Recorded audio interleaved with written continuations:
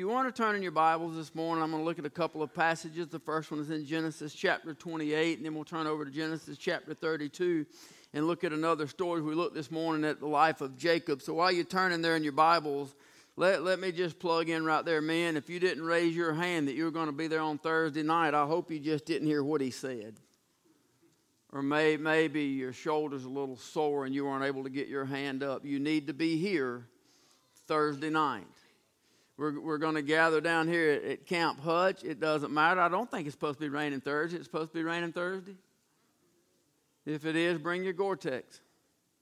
It doesn't matter if it's cold. We're going to build a fire. We're going to have some groceries. But until men become men of God, we can't expect to see any changes around here. Until men become men of God, we can't expect to see a church grow. We can't expect to see God use us to reach this community. Until men become men of God, we can't expect to be usable vessels. You can't expect your home to be a godly home. You can't expect your children to be godly children. You can't expect your life to be a godly life. Men, God holds you accountable. You are to be the spiritual leader of your home, and here's the plug-in. You cannot be a spiritual leader in your home without a life of prayer. You cannot be a man of God without a life of prayer. So we're going to talk about a life of prayer on Thursday night. I'm not sure exactly how many weeks we'll do. I know we're going to do 3, and then I'll be gone for a week. And we may do a few more after that. But what we will do is start this Thursday night. And men, I'm asking you to be a man, make a difference. I'm asking you to be here. And let's be here, and we're just going to look at prayer and look at the life of prayer and look at what God expects out of us in our life. Amen? Amen. So if we did a hand count now, it'd be twice as many, right? Turn in your Bibles. There in chapter number 28 of the book of Genesis. The Bible says in verse number 10 that Jacob went out from Beersheba and went to Haran. And he lighted upon a certain place and tarried there all night because the sun was set. And he took of the stones of that place and put them for his pillows. He lay down in that place to sleep, and he dreamed, and behold, a ladder set up on the earth, and the top of it reached to heaven. Behold, the angels of God ascending and descending on it. And behold, the Lord stood above it and said, I am the Lord, the God of Abraham thy father, and the God of Isaac. That's important that you make note of what he says right there. The land whereon thou liest to thee will I give it thee and to thy seed, and thy seed shall be as the dust of the earth, and thou shalt spread abroad to the west and to the east, and to the north and to the south. And in thee, in thy seed, shall all the families of the earth be blessed. Now, 20 years later, if you want to turn over to chapter number 32, 20 years later, we find Jacob again in a place called Jabbok. And here in Jabbok, the Bible says, beginning in verse number 23, that he took them and sent them over the brook, and sent over that he had. And Jacob was left alone, and there wrestled a man with him until the breaking of the day. When he saw that he prevailed not against him, he touched the hollow of his thigh, and the hollow of Jacob's thigh was out of joint as he wrestled with him. And he said, let me go, for the day breaketh. And he said, I will not let thee go, except thou bless me. He said unto him, what is thy name? And he said, Jacob. And he said, thy name shall be called no more Jacob, but Israel. For as a prince thou hast power with God and with men, and hast prevailed. Jacob asked him and said, tell me, I pray thee, thy name. And he said, wherefore is it thou dost ask after my name? And he blessed him there. And Jacob called the name of the place Peniel, for I have seen God face to face, and my life is preserved. I want to bring a message this morning entitled, Are You Following the Game Plan? God, thank you so much. Thank you so much for every person in this place, God. Thank you for the ability to be able to be here this morning. I pray, God, that you'd move in this place. Lord, we thank you for your sweet Holy Spirit. I thank you for your presence. But God, each one of us coming here in need of something, God. We come in here and searching for something from you, God. I pray you do what only your Spirit can do. Speak to everybody in this place, each one according to their needs, God. I pray you'd move in a mighty way, God. I pray you'd break what needs breaking and mend what needs mending. I pray you'd help us to leave here to change people for your glory. We love you, thank you, and praise you. In Jesus' name, amen. You know, one of the things that makes a football team, a great football team, is a great coach. Alabama does not have, put your hand down, boy. I didn't say that about Alabama. Alabama is not one of the best football teams for the past few years in the country because they have better players. I assure you, they took the field 2 times in a row against the Georgia Bulldogs, and I'm telling you, both times we had better players than y'all did. Both times we lost in the second half. Hear me out. Pay attention. What makes a great football team is a great coach. And what a great coach has the ability to do is to know his players. He knows their strengths. He knows their weaknesses. He knows their speed. He knows their abilities. He knows their mindset. A great coach knows his own team and their abilities. And what makes him a great coach is that on the week before a game, he has the ability to watch the films of the other team. He can watch the films of the team that he's going to play the following weekend. And here's what he can see. He can see that they got players faster than his. He can see that they have wide receivers that his secondary can't cover. He can see they have some players that are bigger and stronger, and he can see they have some defensive linemen that his offensive linemen cannot block on their own. What he can see is that they have some strengths that are above that of his own team, so he has to develop a game plan. And if this person is too big for this person to block, then he'll double team this person. If this person is too fast for his guy to cover, then he'll double team this person. But in order to win the game, he has to develop a game plan to take what he has and overcome what he's going to face. Great coaches, and this is where the Alabama comes in, they have the ability to adapt at halftime.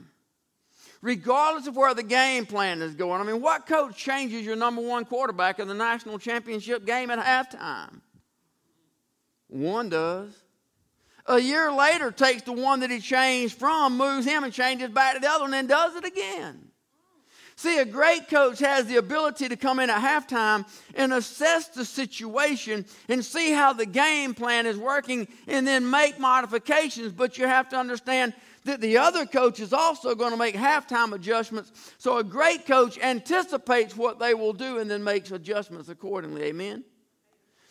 I spent 5 weeks teaching that God has a plan for your life. God has a plan for Everly's life. Miss Everly Jean didn't get there by accident. God has a design plan for her, just like God does for each and every one of us. It's okay to say amen, right? The only way a game plan works is for every player to follow the plan.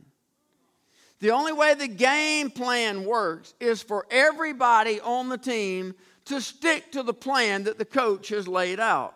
Last week I talked about broken things and how God is a restorer of that which was broken. I brought that little Hummel piece in that I had knocked off the counter and broken, and we looked and talked at her a little bit and about how sometimes we're broken and it's God is the only one that can put us back together. But can I tell you that sometimes it is God that has to do the breaking.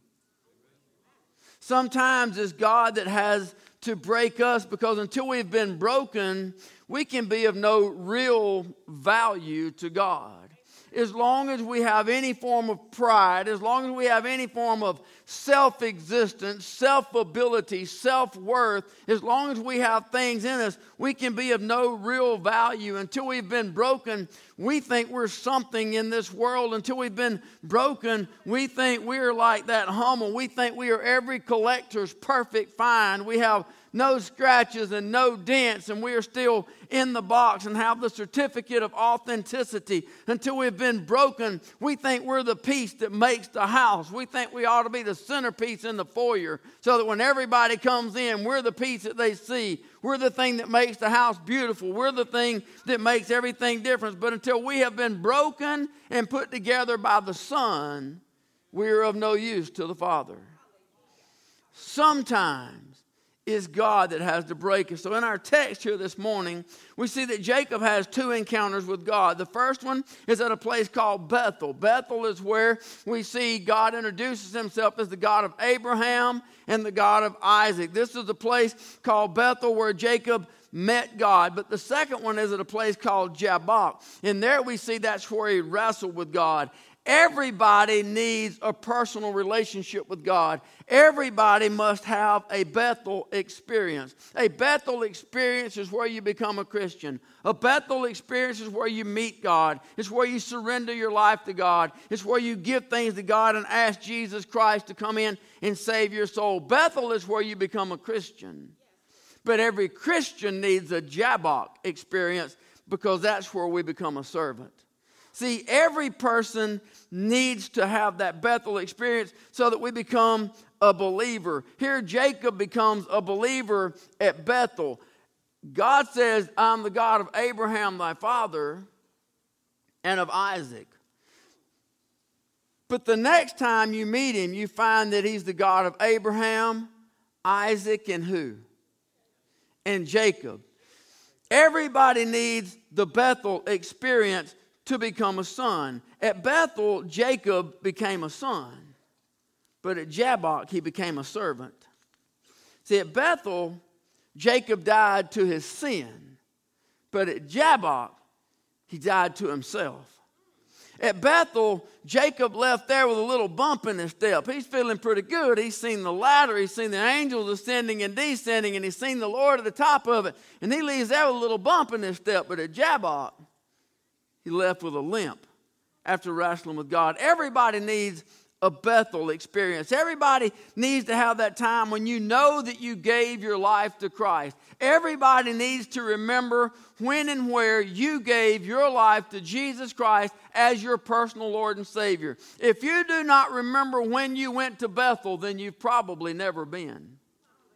Because you will never forget the day you surrendered yourself to Christ. Old things passed away. Behold, all things become new. You know, for years, I knew that I got saved. It was probably about 11:50 in the morning because it was at a Southern Baptist church, and it was during invitation time, and he was a lot better than I am because he usually got out by 12 o'clock. So it was a little bit before 12 o'clock that I would have known I got saved, and I knew that it was the first Sunday of January in 1986 just because of the events that took place to get me to that day. But for years, I couldn't remember the date. But I was no less saved.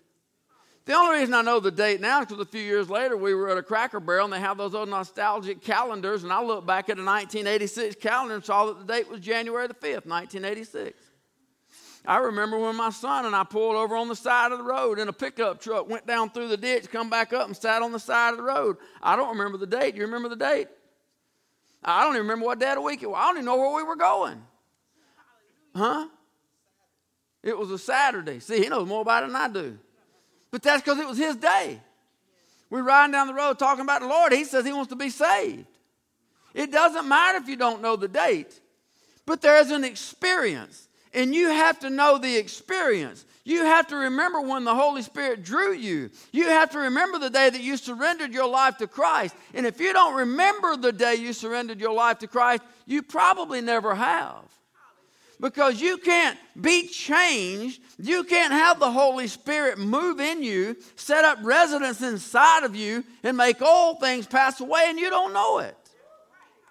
There has to be a day when habits had to start breaking, when curse words had to stop coming out of your mouth, when life-changing things started happening, everything in you became different and you knew it. And every time you did something wrong, there's something inside of you that told you, you know you're not supposed to do that. There was some guidance and there was some help. And if you do not have that day in your memory, then you don't have that day at all.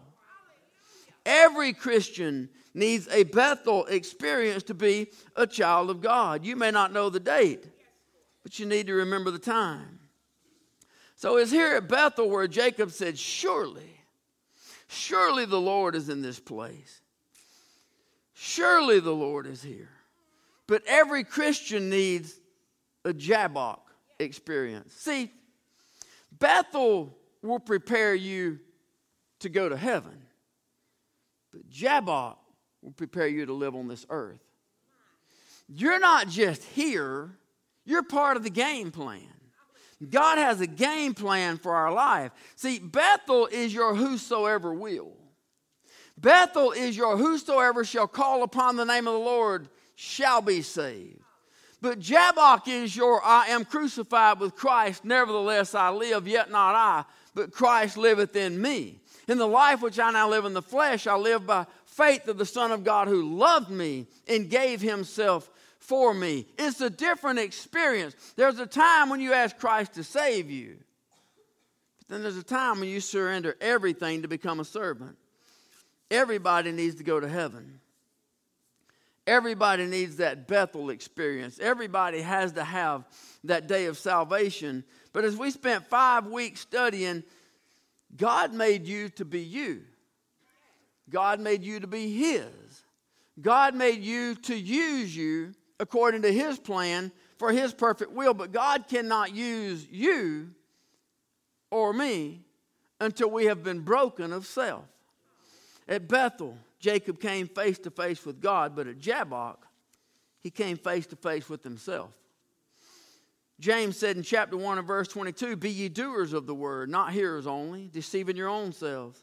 For if any man be a hearer of the word and not a doer, he's like unto a man beholding his natural face in a glass, for he beholdeth himself and goeth his way, and straightway forgetteth what manner of man he was. But whoso looketh into the perfect law of liberty and continueth therein, he being not a forgetful hearer, but a doer of the work, this man shall be blessed in his deed. See, Jabbok is where you behold yourself in a mirror.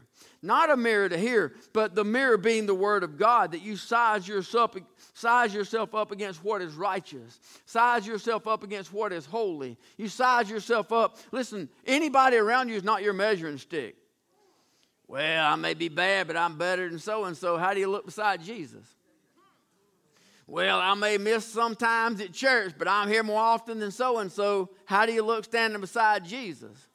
I may have made some mistakes, and I may not tithe as much as I should, and I may not do as much for missions, but I'm better than so-and-so. How do you look beside Jesus? Because if you're looking in any other mirror than this one, you're looking in the wrong mirror. If you're standing beside any measuring stick beside Jesus, you're standing beside the wrong measuring stick. Because this is your mirror, and we have to know, how do we look beside Jesus? Jesus is looking to do something in us.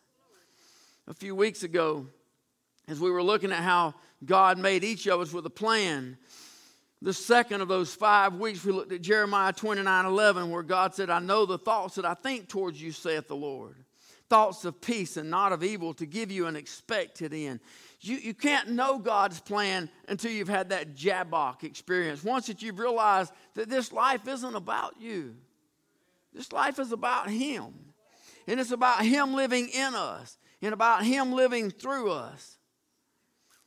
Until you've been to Jabbok and been broken of ourselves, until we've surrendered everything to God, we're not ready to live for God. I talked about it the other night at the revival, at the close of the revival. Many times we come up with these ideas, and many times we come up with these different ministries and ways to help people and all these things that we want to do, and we work and we get them all into place, and then we have them there, and we think just because it's a ministry and just because it's of the church and God ought to bless it. I mean, we worked hard and we put it together, and so we start doing these ministries, and now we ask God to bless it. But instead of asking God to help me do your will, we make plans and then ask God to help us do our plans. See, once we've been to Jabbok and surrendered everything, instead of asking God to bless what we're doing, we'll simply do what we know God will bless. Because we'll be led by the Holy Spirit. If you remember about 4 weeks ago, as part of that God made you to be you, and God made you to be His. And part of that study, I talked about Michelangelo and a statue that he was making. And somebody come up and asked him, what was he doing? And he's sitting there knocking off chunks of marble, and they're falling to the ground. And they asked him what he's doing, and he said, I'm making a statue of David. And pieces falling to the ground, and hammer and chisel and working. And they said, well, why do you keep breaking off so many pieces of the marble? And he said, I'm getting rid of anything that doesn't look like David. That's what God's doing in our life. Sometimes we have to be broken in order to bear the image. Paul Hutchins, great illustration. Probably 15 years ago, I don't know. Many years ago, Paul and I were talking. And he was talking about he loved working with children. I'm sure I've shared this with you before, but it fits great right here. We're talking about broken things and why you have to be broken. Paul talked about loving working with children. And he said, one of the reasons I love working with children, he said, people are like concrete. When the concrete's young, when the concrete's new, when the concrete is wet, it's easily formed. You can take and make a form on the ground, you can make a shape, and you can pour it, and you can form it into whatever you're trying to do. And you can write on top of it, you can write things in it, you can put designs on it. When the concrete is young, when the concrete is wet, the concrete is easily shaped, it's easily molded. You remember telling me this? He said, but when we get older, we're like concrete. We set up and we get hard. And once we get hard, we can still be shaped. It just takes a lot of work. See, you can go out in your driveway and it's shaped like a square. You can change the image of that if you want to. You can write some things in it if you want to. You can change the way it looks if you want to. But you're going to have to get a hammer and a chisel. You're going to have to get a jackhammer. It just becomes harder. It just takes more work. Some of us are older and set in our ways. The reason it's so hard and the reason God has to break is because we've set up in the wrong image. And God's just trying to make us in the image of the Lord Jesus Christ. So He's having to work on us. Here in our text this morning, 20 years have passed between Bethel and Jabbok. 20 years between salvation and usefulness. I pray every week, God, speak to me before you can speak through me. I told you last week I couldn't write a message on Friday. I wrote the same message on Saturday that I was trying to write on Friday, but I hadn't been broken of some things yet. I hadn't broken the figurine. I hadn't gotten the call about Wayne. I hadn't gotten the call about Lincoln. I hadn't gotten some things yet. I wasn't broken yet. I wasn't in the right position. And I asked God to speak to me about a message before you can speak through me, because I need it to be about me. I need it to be me personally. It needs to shape, change, mold, make something better in me. So as I was praying, this becomes a very personal message for me as I was studying it, because I told you I was saved January the 5th, 1986. In January of 2006, I went on my first mission trip. 20 years after I've got saved. And if you've ever heard any of my testimony, then you know that mission trip changed me forever. It didn't just change the way I wanted to serve. It didn't just change what I wanted to do different. It changed everything in me. And the thing that it changed the most is the way I love people. I just love people. I never had that before. I don't care what color you are. I don't care what language you speak. I don't care where you come from. I don't care about your background. I don't care how bad you were. I don't care about your drug habits of the past. I don't care you're an alcoholic. I just love people. I never had that before. That trip changed that, because I fell in love with a group of people that were a lot darker complected than me and spoke a different language than me. And God taught me how to love them with everything in me. I've spent every year of my life since then trying to help be a blessing to that group of people. 20 years after I got saved, I went on that first mission trip.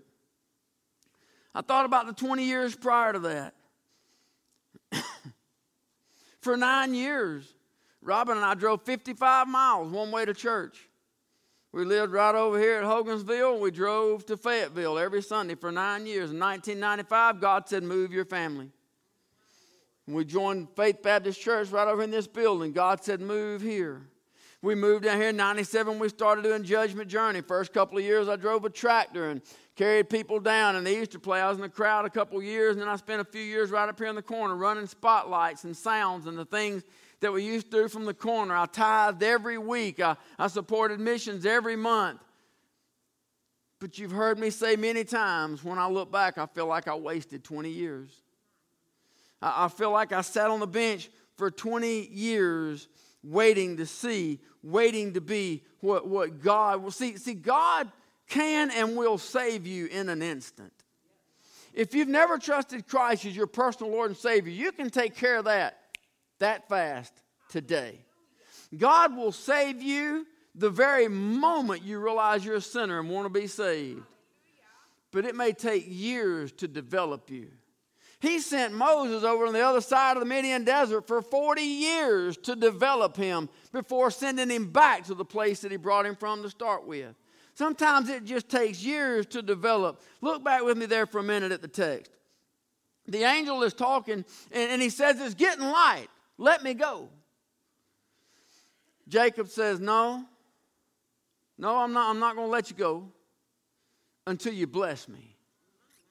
I'm not going to let go of you. This wrestling match ain't going to stop. I'm not turning loose until you've blessed me. And here's what he said. What is your name? See, now if you go down to the bank and you need to borrow some money and you want to take out a loan, they're going to ask you, first question, what is your full name? You want to buy a house and you go look, you find the one you want. You sit down, the first thing I'll do is take out a piece of paper, and it's going to start with what is your full name. Go to buy a car, you go all dealerships you want. It doesn't matter which one you go to. When you find the car you like and you sit down and you want to get an auto loan, they're going to ask you, what is your name? And then they're going to take your name. And they're going to put your name in that computer because your name brings up your past. Your name brings up your history. It brings up who you have been and who you have not been. Who you paid back and who you didn't. See, the name Jacob means heel catcher. It means trickster or supplanter, which is to overthrow or to undermine. He asked Jacob, what is your name? Because it brings up his past.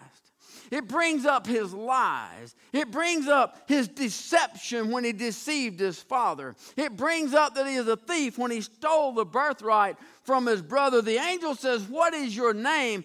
Jacob is now face to face with himself. Jacob, the liar, the trickster, the heel catcher. The angel says, that's not your name anymore. That's who you used to be. But now your name is going to be Israel, prince with God. It means to prevail. It means to have power to rule as God. See, 20 years ago, Jacob met God. But today, God has broken Jacob of himself. On Tuesday night, Dr. Joe Arthur preached from Genesis chapter 41, verse 52. In the name of the second called he Ephraim, for God hath caused me to be fruitful in the land of my affliction. God cannot fully bless you until he has completely broken you. See, he can't use you until he's broken you of the things that you think you can do yourself. See, if you think your health is all that and you work out and you're physically fit, if all your trust is in your health and you think that's where you're the strongest, that's what God's going to have to break in you. If you think I got a good job, I make plenty of money, I don't need this, I don't care. You mess with me, I just go somewhere else. I got money, I'll do this, I'll buy another. If your trust is in your money, God can't use you until he has broken you of that. He has to break you of the things that you think that you are the strongest so that you understand your weakness and that he is at all you have and he is all you're ever going to need. It is in our brokenness that God can bless us. That little piece that I had with me last week, that little Hummel, that little grandma's girl, that little figurine that I had knocked off the shelf and broken, I was thinking I was on 20 years. She's probably been in the family close to 20 years. We've had her a long time. She's been a part of the household for 20 years. She's been a piece on a shelf. She's been something there within the family, within our house for 20 years. As far as I know, in 20 years, I've never once touched her. As far as I know, in 20 years, I never put a hand on her. It wasn't until she was broken that I took a special interest in her. It wasn't until she was shattered on the floor that I began to pick up the pieces and hold all the broken pieces in my hand. It wasn't until she was broken that I began to care for her. And as long as she was broken, I was holding her in my hand. As long as she was broken, I was putting her back together. As long as she was broken, I was holding her there until the glue dried for each piece. As long as she was broken, I was working, trying to get each little piece right back into the place where it goes. Don't be discouraged by your brokenness. When it seems like things are falling apart, when it seems like your world is upside down, when you feel like your life is broken, the Master has you in His hand. It is in your brokenness where He'll pick you up. It is in your brokenness where He'll begin to put you back together. It is in your brokenness when you're in the hand of the Master that you have the undivided attention of the Father working on you. He is restoring our brokenness. That's when God sits down with us and we begin to see ourselves for what we've been. And God says, but I've got a better plan. Let me show you who you're going to be. I have a plan for you. Plans to prosper you. That's God's plan for our life. He says, I have a new name for you. It's written down in glory. I have a new name. But while you're on this earth, I have a plan. I was just thinking, that little figurine that I had, I told you those Hummels, some of them are worth a lot of money. To the world, she was worth a lot of money.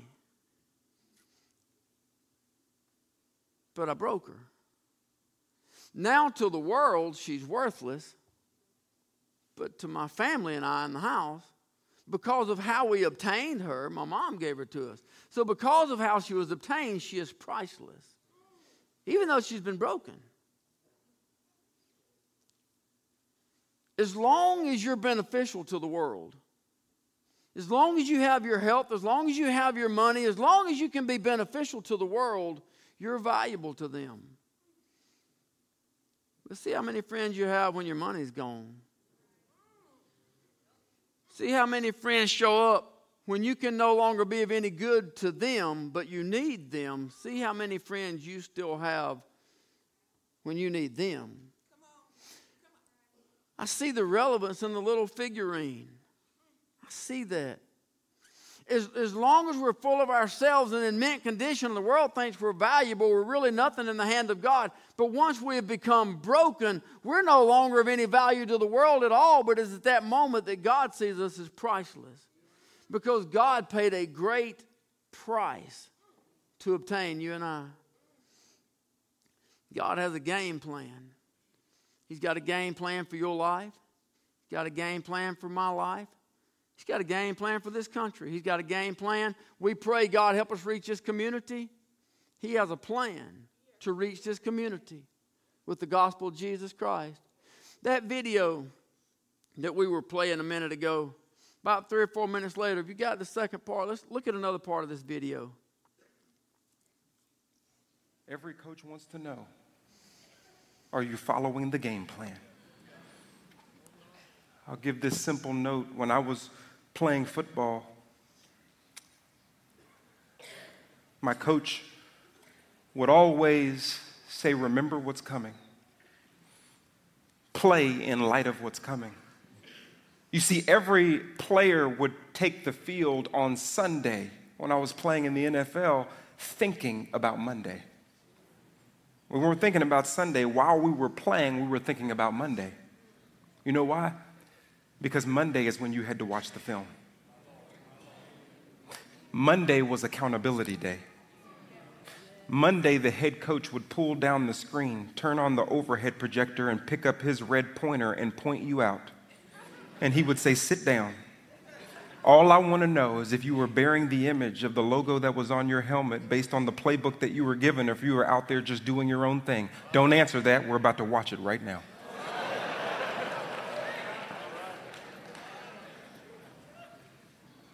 I want to make sure that we all know what my mom knew very well.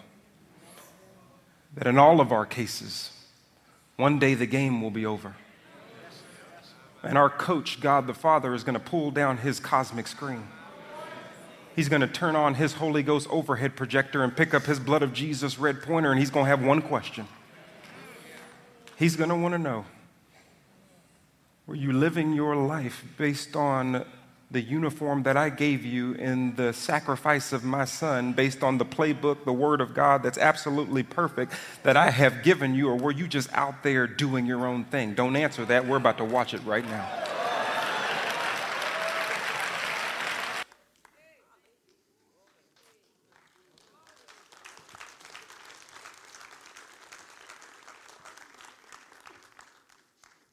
Everybody has a reckoning day. Everybody. There's 2 reckoning days. One of them is the great white throne of judgment. Thank God. If you're a child of God, you have no part in that reckoning day. Because on that day, everybody that stands before the great white throne of judgment will be condemned to the lake of fire, outer darkness, gnashing of teeth for all of eternity. On that day, everybody at that accountability day, God will show them the film of the day where they sat in a place, maybe even something like this, and rejected the gift of God of the Lord Jesus Christ. And on that day, he will say, depart from me, ye that worketh iniquity. I never knew you. And they will be cast into the lake of fire for all of eternity. Thank God we won't be at that reckoning day. But don't think you don't have your day coming. Every Christian will stand before the judgment seat of Christ. Every Christian will stand there in the things you have and have not done in this life, in this body, as a child of God. Every Christian will stand there, and God will reveal his plan for your life, and you will see on the film whether you did or did not do what God wanted you to do. Were you or were you not what God wanted you to be? Those things that you think you do in secret, those things that you think is your little secret and you're getting away, you're not getting away with nothing. Reckoning day is coming, and the film's going to be played. I spent 5 weeks on God made you to be you. He made you awesome. He made you with talent. He made you with power. He made you with ability. He made you with voices. He made you with sight. He made you with hands. He made you with ideas. God created you in his own image and in his own likeness. And God made you to use you to reach this world. The question is, are you following the game plan? Are you living the life that God has in store for you? Or are you just hanging onto the fence, just staying close enough to jump to either side anytime you want to? On Wednesday night, at the end of the revival, I talked about our prayer. I said, we've been praying as a church. God, help us to reach this community. God, help us to reach our hometown with the gospel of Jesus Christ. God, use us. God, use us. There's people dying and going to hell every day. Lord, may they trip over our dead bodies to get there. Help us, God, to get out on the streets. Help us reach this community. Help us tell a lost and dying world about Jesus Christ. Help us, God. We're not waiting on God. God's waiting on us. There's a game plan. All we have to do is surrender to the plan. God already has the plan in place. But we have to be everything that God wants us to be. Are you serving God with everything you have? Or are you holding back things and you know? Has God given you things to do and you say, nah, that's just not really me, Lord. That's not in my personality. I'll tell you this. If that's not your thought, you think, yeah, I can do that. Yeah, that's perfect. That's me right there. I can do that. That's probably not from God. Because God will give you things that you can't fully do on your own because he wants to do them through you and he wants you to trust him. You go ahead and stand with me this morning. It's a simple question. I can tell you this with a full certainty. At least at this moment, tomorrow is not film day for me.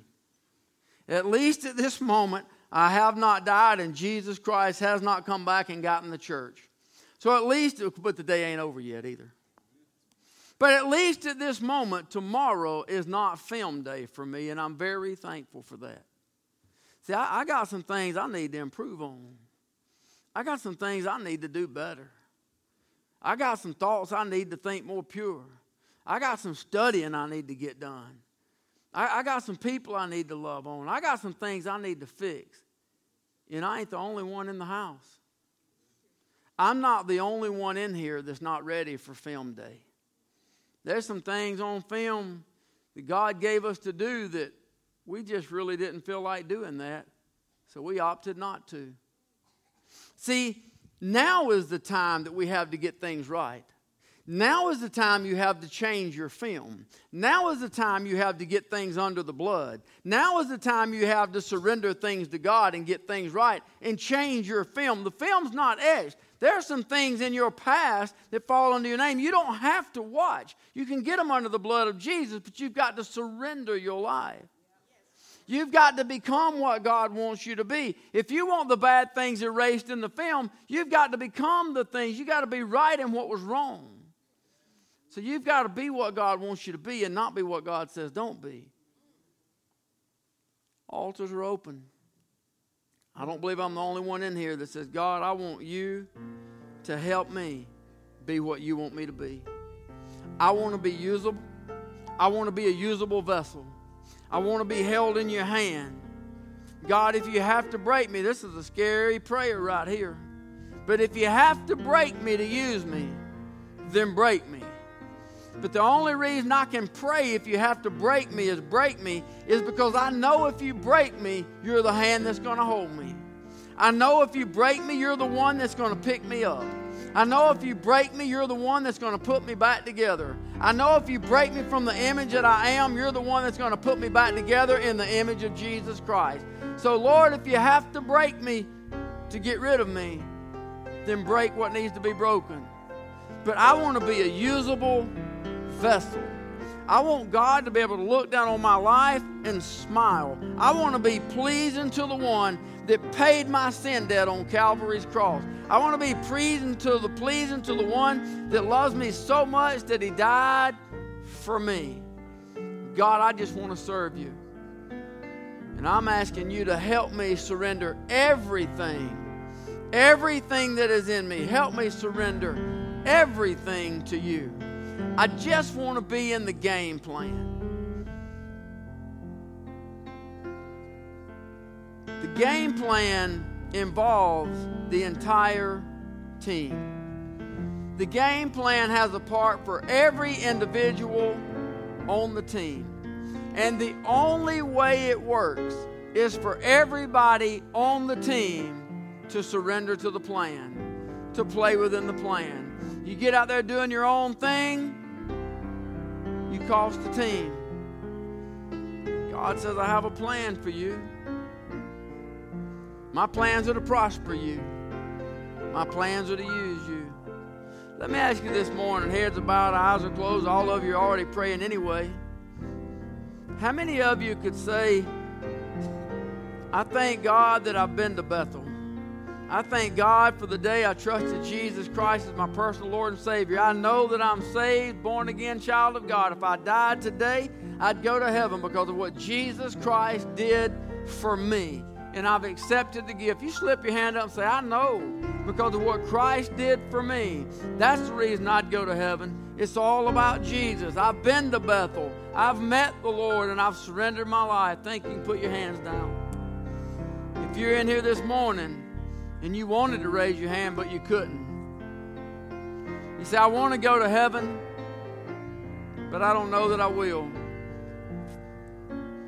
I can tell you straight up, if you don't know, nobody else does. It's between you and God.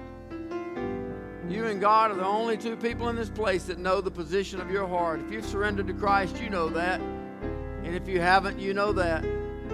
There's a reckoning day coming. Do you want to change that today? God will save you in an instant? Are you willing to confess your sins with your own mouth? The Bible says it must be a confession of sin. It's not a magic poem. It's not a magic prayer. It's you surrendering to Christ. Are you willing to say, Lord, I am a sinner? Are you willing to ask Him, Lord, to come into my heart, forgive me of my sins, and save my soul? See, to be honest, if your heart says that, you were saved before you ever started speaking it with your mouth. Because it's not about the words of your mouth, but the attitude of your heart. If you've trusted Christ as your personal Lord and Savior this morning, you're just as much a child of God as anybody in this place. Not because of works, lest any man should boast, but because of what Jesus Christ did for you. Because of the free gift of God. Because you've trusted in Christ and you've accepted the gift. God says, I have your name written down. I have a new name written for you.